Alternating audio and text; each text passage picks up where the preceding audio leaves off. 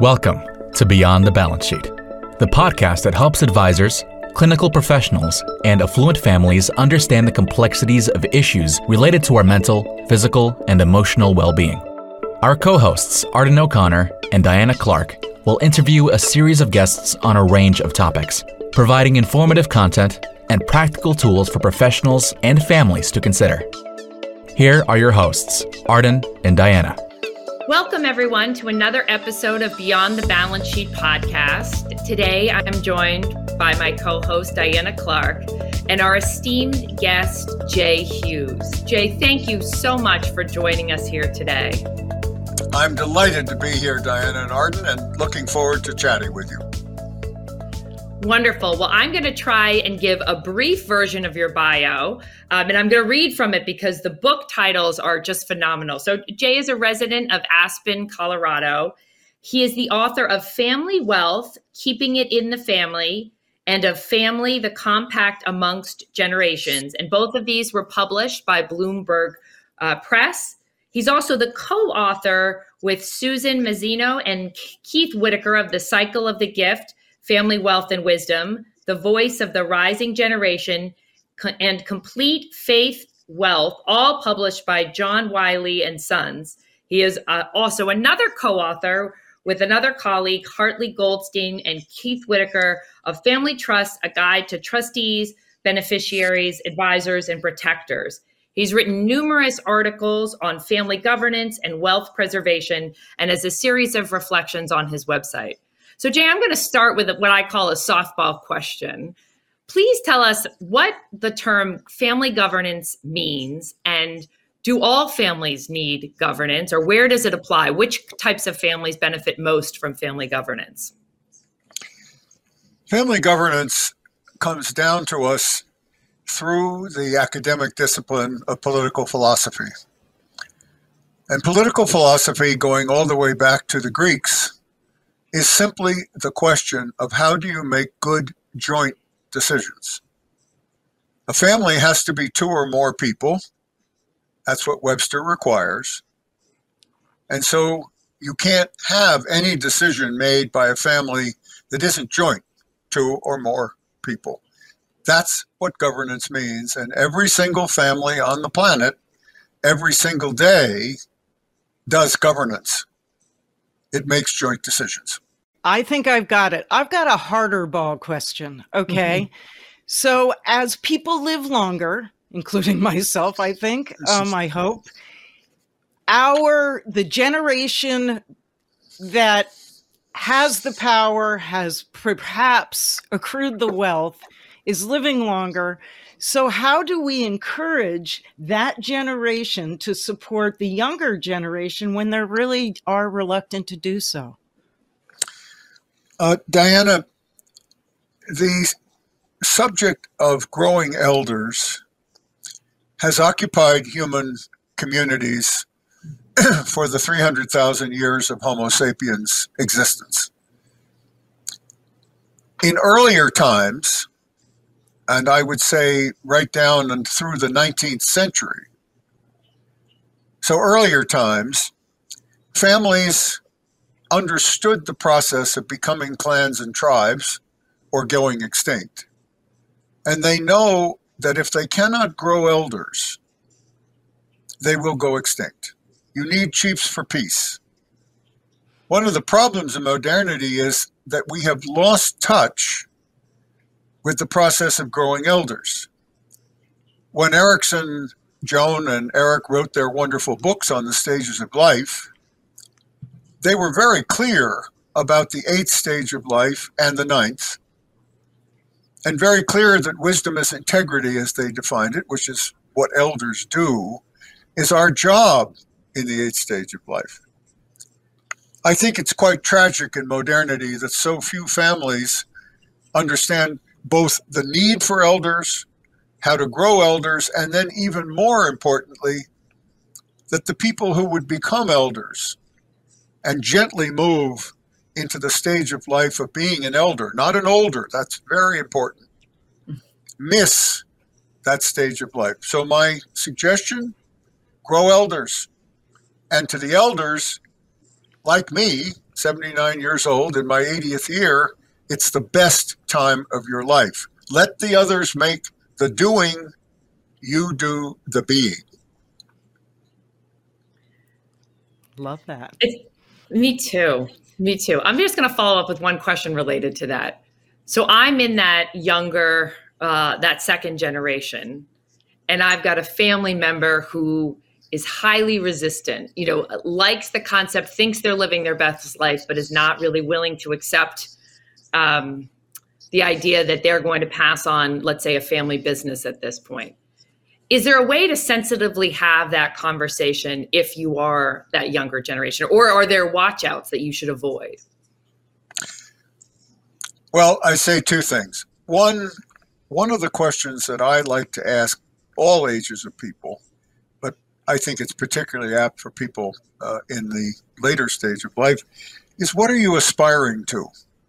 Not what are you dreaming about, what are you aspiring to? Remarkably, very few people are aspiring to be, as we all know, longer in the office, but some are. And if that is that person's aspiration, then that's okay. So what I say to the younger generation members is find out what that person is aspiring to, and then accept that as reality and work with it. You're not going to change people. You might evolve them. So that would be my answer, Arden. Find out what they aspire to and get about assisting them doing that. How's that? I love it. I love it. My follow-up question is around the pandemic. How have you seen the pandemic redefine, or have you, I guess the question is, have you seen people redefine what legacy means based on the pandemic? What I think is that families have been rediscovering themselves during the pandemic, by choice or by necessity. That's quite remarkable because I think we could say pretty certainly with the social scientists that family as we have known it has disappeared. Multiple new forms of family have been existing in the last couple of generations. What the pandemic has done is ask people to actually get to know each other again, sometimes far more intimately than they wished. But what I would say is that we do have a deeper experience of each other on a consistent basis than we have had for a very long time. Where that's going to go, Arden, I couldn't possibly guess. What I would suggest is that it will lead to better joint decision making, first question I was asked today, because people will know each other better. Not that it will necessarily lead to good decisions, but I think it will lead to better decisions than might have been before. So I want to extrapolate on that a little bit. In your book, you talk about generations finding their voice. Do you think the pandemic and that newfound intimacy potentially has helped a generation find its voice? Diana, what I would say is that in the course of many of the family conversations in my own family and those that I have been reported by other families to me, knowing each other better has, I think, offered an opportunity again to find out what we are aspiring to in a consistent basis. I also think that for the younger generation, not those in primary or secondary school, but those in college and those older, the pandemic, because of the working atmosphere has changed so fundamentally, have actually had an opportunity to think about their vocational aspiration. And by vocational, I'm not speaking to vocational school as it's understood, but rather vocation as calling. What is it that one's work is in this world vocationally? And I think the pandemic has slowed down things so that the sort of short-term decisions that people made, they're not quite as quite making them as short-term, if I can put it that way. They're moving kind of to the intermediate term. They're asking, well, what if questions? In that sense, I think the pandemic has been quite helpful to people. So that would be my answer. So, Jay, you know that the work that Diana and I are involved in often involves conflict of all sorts, mostly in the behavioral health space. I'm curious about a different type of challenging family dynamic. Have you been involved in a family business where a family member had to be fired for some reason or another? And how have you navigated that as an advisor to families? It seems like quite a delicate dance to do. Arden, it's as difficult as anything we face because it raises, I'm going to make a bad pun, it raises the question of face. In the West, we don't think about face in quite the same depth that Easterners do. I'm speaking of Eastern countries, Asian countries. But taking a person's face is something we must consider very, very carefully before we do it. Because if we do take someone's face, they become a ghost. And ghosts are hungry. And they're very dangerous. They're dangerous to the person that is a ghost, and they're dangerous to the family system for which they're a part. So I say to people, look, if firing is necessary, and if the person doesn't really understand that it is the appropriate action, then be very, very prudent about the question of taking face. And not to make something funny, but I do think that there is an important story, and this is a true story, by the way, of how this was handled. A father and his son had this experience, and this is a true story. The father called the son at the office and said, I'd like you to come have lunch with me. And so the son said, fine. And there was a promotion coming in the company, and the son, who was really not competent, believed he was going to get the promotion. So he came home and sat at the pool with his father having lunch. And the father had two hats, literally, two baseball hats. One said boss and one said dad. And after they talked a little while, the father put on the boss hat and he said, son, we're firing you from the company. Your mother and I discussed it, and we feel that this is not your place and you have not been performing properly. Then he took off his boss hat, he put on his dad hat, he gave him a hug and said, now that you're unemployed, your mom and I want to try to help you find a job that you'll really love. I think it's absolutely what needs to take place. I love that. It is really embodying the word and. You can't continue to work here, and we love you and we will help you. Yes, and so the son's face was not taken. The son was given recollection that his most important role is son. Are you allowed to tell us whether that was your idea or the dad came up with that on his own? It's such a nice visual representation of a concept. It was not my idea. It was another of the great people in our field who I won't cite, not because she wouldn't like it, but I might be wrong. But I believe I know where I got the idea from, and the father loved it. And I have to say, the outcome for the son was very satisfactory. He was not in a situation where he could flourish. And instead, of course, what he did, if I could finish the story, is the father then said to him so wisely, look, why don't we bring in some really great specialists on how people find the work they love to do? And the son did that work, pro-D to pro-discovery, and went on to find his place, and it's a very good outcome. It wouldn't always be a good outcome, but in this case, I love you, your mother and I love you, you're unemployed, how can we help you? The help was to go and find vocation that was really what he aspired to.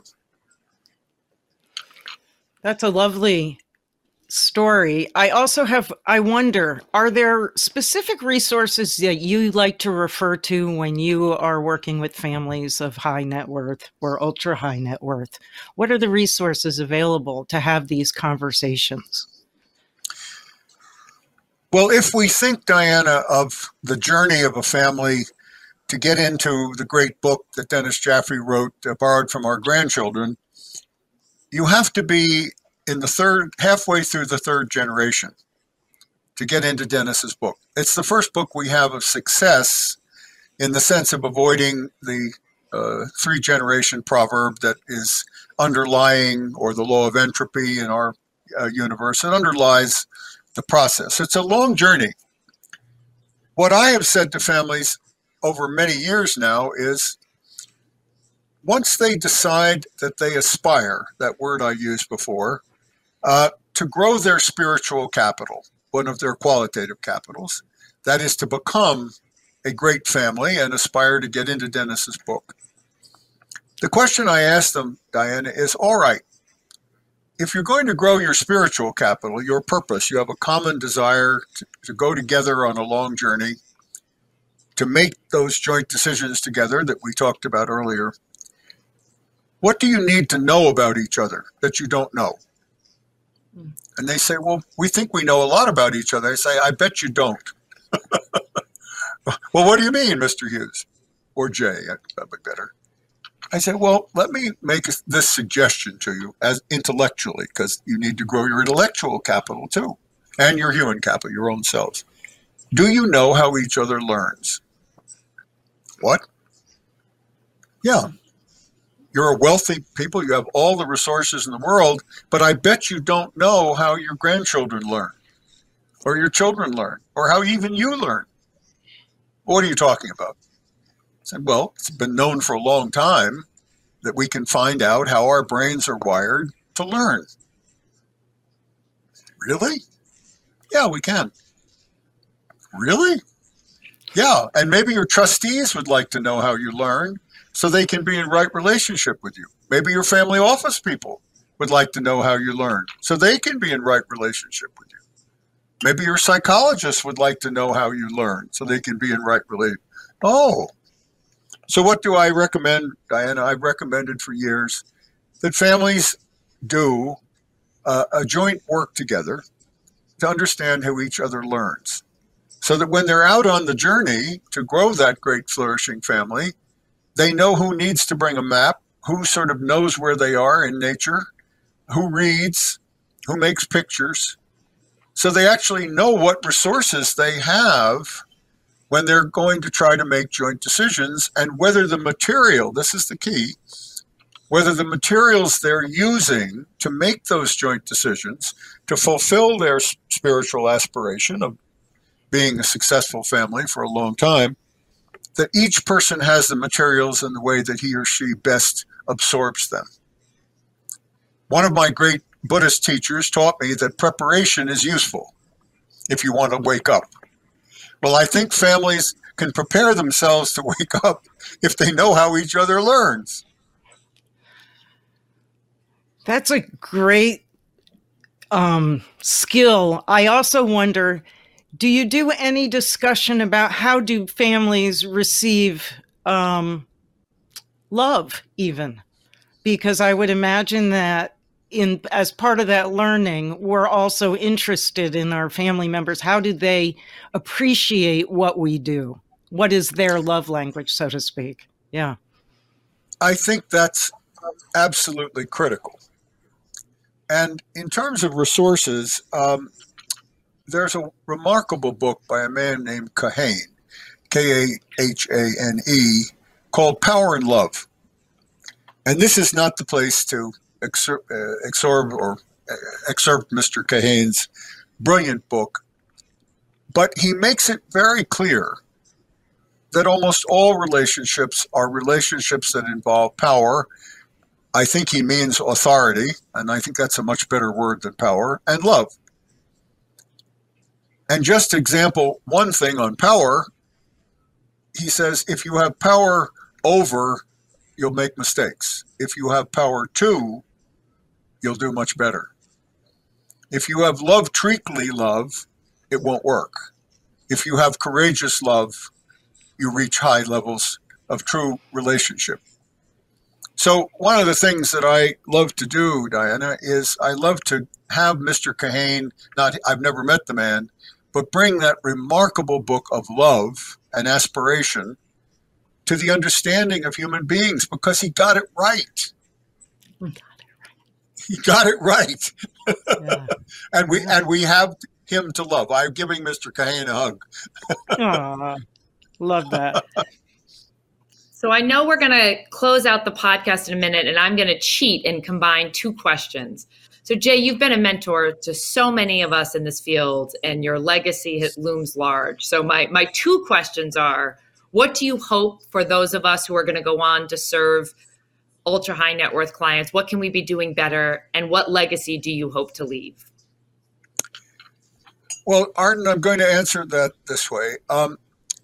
It's been my privilege in this lifetime to extend the mentoring role, professional mentoring role, that was extended to me 50 years ago or more when I went to the Couder Brothers law firm, which no longer exists, in 1967. And what was interesting about that, and I think is important to share here, is we didn't talk of legacy. Except in the Trust and Estates Department that I was in. We used legacy as a way of describing, which it does legally, a gift in a will to someone else. We talked then about a word called lineage. And we were talking in lineage from the perspective that profession, medicine, ministry, law, and high academia, the four noble professions have existed in human life. And we did discuss this, by the way, just this way. My father and I did many times. He was my great mentor, greatest lawyer I've ever known. We discussed the fact that the four noble professions, and I mention them again, ministry, medicine, law, and high academia, had come to life in human communities 100,000 years ago, because their functions are what are needed for a human community to prosper. What are those functions? Medicine, looking after the mental and physical well-being of a community.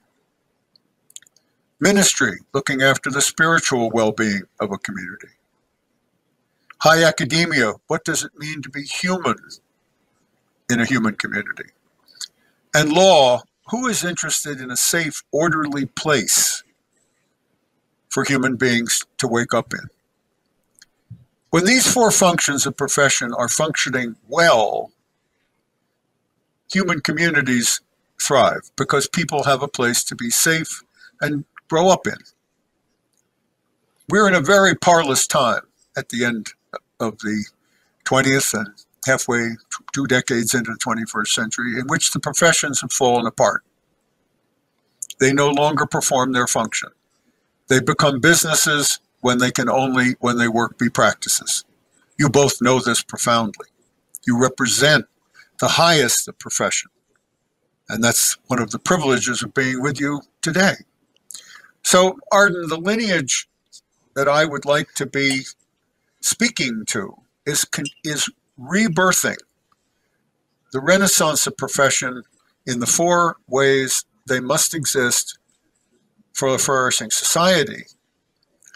And I do want to say that the work that the two of you are doing is of the highest professional level in relieving suffering, sometimes some of the most difficult suffering imaginable. That is what medicine's purpose is. So lineage is the word I love, not legacy. Not that legacy, but I like lineage because it's the line. You can hear the word that connects us to all of the teachers on whose shoulders we are sitting, who made it possible for us to be here to join this experience today. Yeah, that's a lovely way to end. And I really want to thank you for your wisdom, your clarity, and what you really speak out of is your heart. So thank you. And thank you, Diana. And thanks to our listeners for Beyond the Balance Sheet for tuning in for another episode.